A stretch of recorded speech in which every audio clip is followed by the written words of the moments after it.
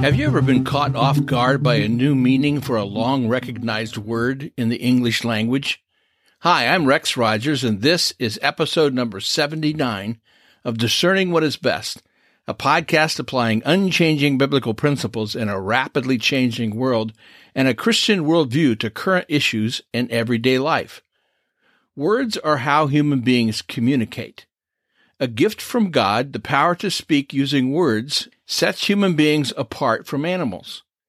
But if words do not possess established, recognized, shared meanings, they can be manipulated, and therefore people can be manipulated. Words are hijacked, which is to say unilaterally repurposed at the expense of normality, reality, and truth, so a given group can control the narrative.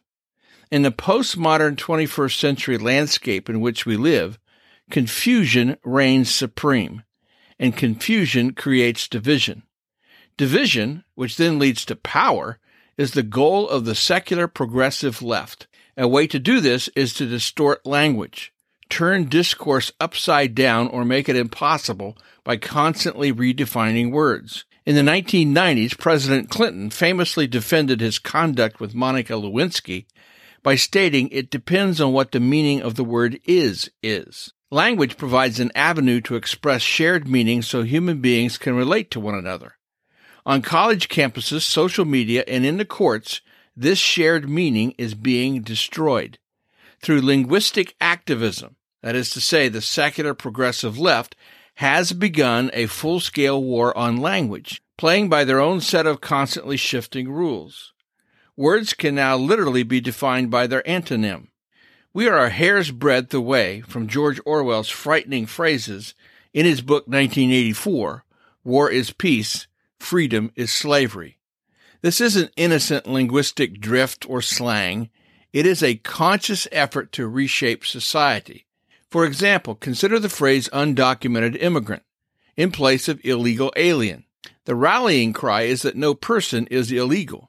But of course, illegal refers to the action or status, not the personhood of the individual, and alien is the technical term for a foreign citizen.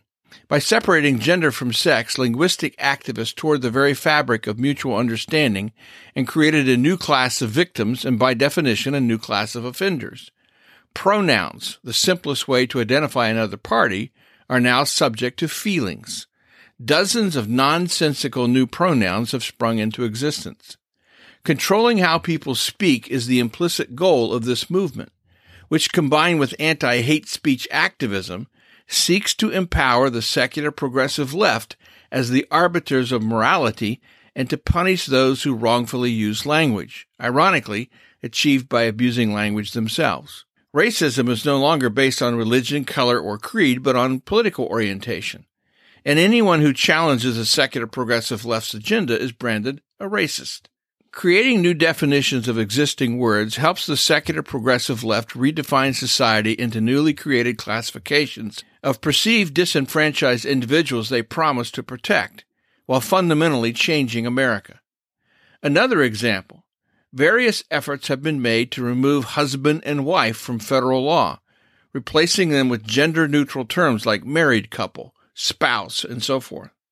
The current social engineering requires leftists to continually change public perception of reality. Phobia is now an all-purpose word used to condemn anyone who does not agree with the left, as in homophobia or transphobia. The list of hijacked words is now almost endless, including gay, assault rifle, equity, progressive, pro-choice to replace pro-abortion, holiday to replace Christmas, and sex, meaning one's biological physicality at birth, now replaced by the word gender, meaning a changing or fluid condition one feels psychologically or socially.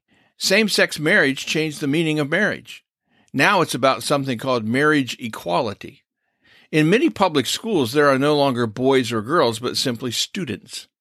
Global warming is now climate change, and since the weather is forever changing, the idea of climate change is impossible to disprove. Young criminals are now in some localities referred to as justice-involved youth. Tolerance is used to censor opposing views, and any non-leftist views are ipso facto hate speech.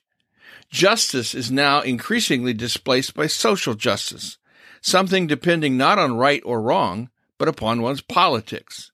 In fall 2020, during her Supreme Court confirmation hearings, then Judge Amy Coney Barrett was criticized for using the term sexual preference in responding to a question about legal protections for the LGBT community.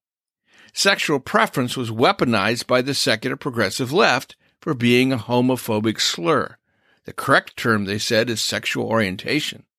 Most alarming, in Judge Barrett's case, is after she uttered the term, Merriam-Webster Dictionary actually updated its definition of preference to include the words usage in certain contexts may be offensive.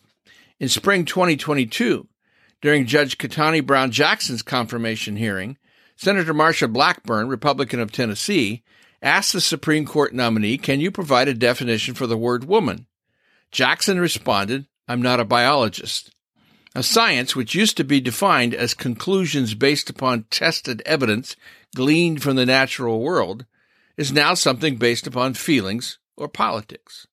Biblical images like the rainbow, meaning God's covenant with humanity, that never again shall all flesh be cut off by the waters of the flood, has now been hijacked as a symbol of the LGBTQ movement adopted in 1978 as its flag. Diversity now means difference of appearance, not differences in thought, which leads to conformity of thought. Education at one time meant teaching independent, critical thinking, knowledge, and wisdom. But now it means indoctrination in moral relativism, globalism, and historical revisionism. Freedom once meant personal liberty, but now it means rejection of the burden of being, no stress, and economic dependence on government. Climate change is not about environmental stewardship and conservation of resources, but really it's about redistribution of wealth. If the civil rights leader Dr. Martin Luther King Jr. returned today, his vocabulary would not fit today's landscape. In fact, many of his goals, like attaining a colorblind society, are now considered racist. Yes, like Abraham Lincoln, in our Orwellian society, Martin Luther King Jr. is now considered a racist. Witness this quote from Dr. King's I Have a Dream speech, August 28, 1963, wherein he expresses optimism and patriotism, concepts now rejected by the secular progressive left. Let us not wallow in the valley of despair, I say to you today, my friends. So even though we face the difficulties of today and tomorrow, I still have a dream. It is a dream deeply rooted in the American dream. I have a dream that one day this nation will rise up and live out the true meaning of its creed. We will hold these truths to be self-evident, that all men are created equal. I have a dream that my 4 little children will one day live in a nation where they will not be judged by the color of their skin, but by the content of their character. Scripture reminds us God's word is truth. It never changes. We must live on every word that proceeds from the mouth of God. We are in turn to engage in speaking the truth in love. To do this in an age of prevarication and division, we must remember, do not believe every spirit, but test the spirits to see whether they are from God, because many false prophets have gone out into the world. Our spiritual and perhaps our social political well-being depends on it. Well, we'll see you again soon. This podcast is about discerning what is best. If you find this thought-provoking and helpful, follow us on your favorite podcast platform. Download an episode for your friends. For more Christian commentary, check my website, REXM as in Martin, that's rexmrogers.com. And remember, it is for freedom that Christ has set us free. Stand firm.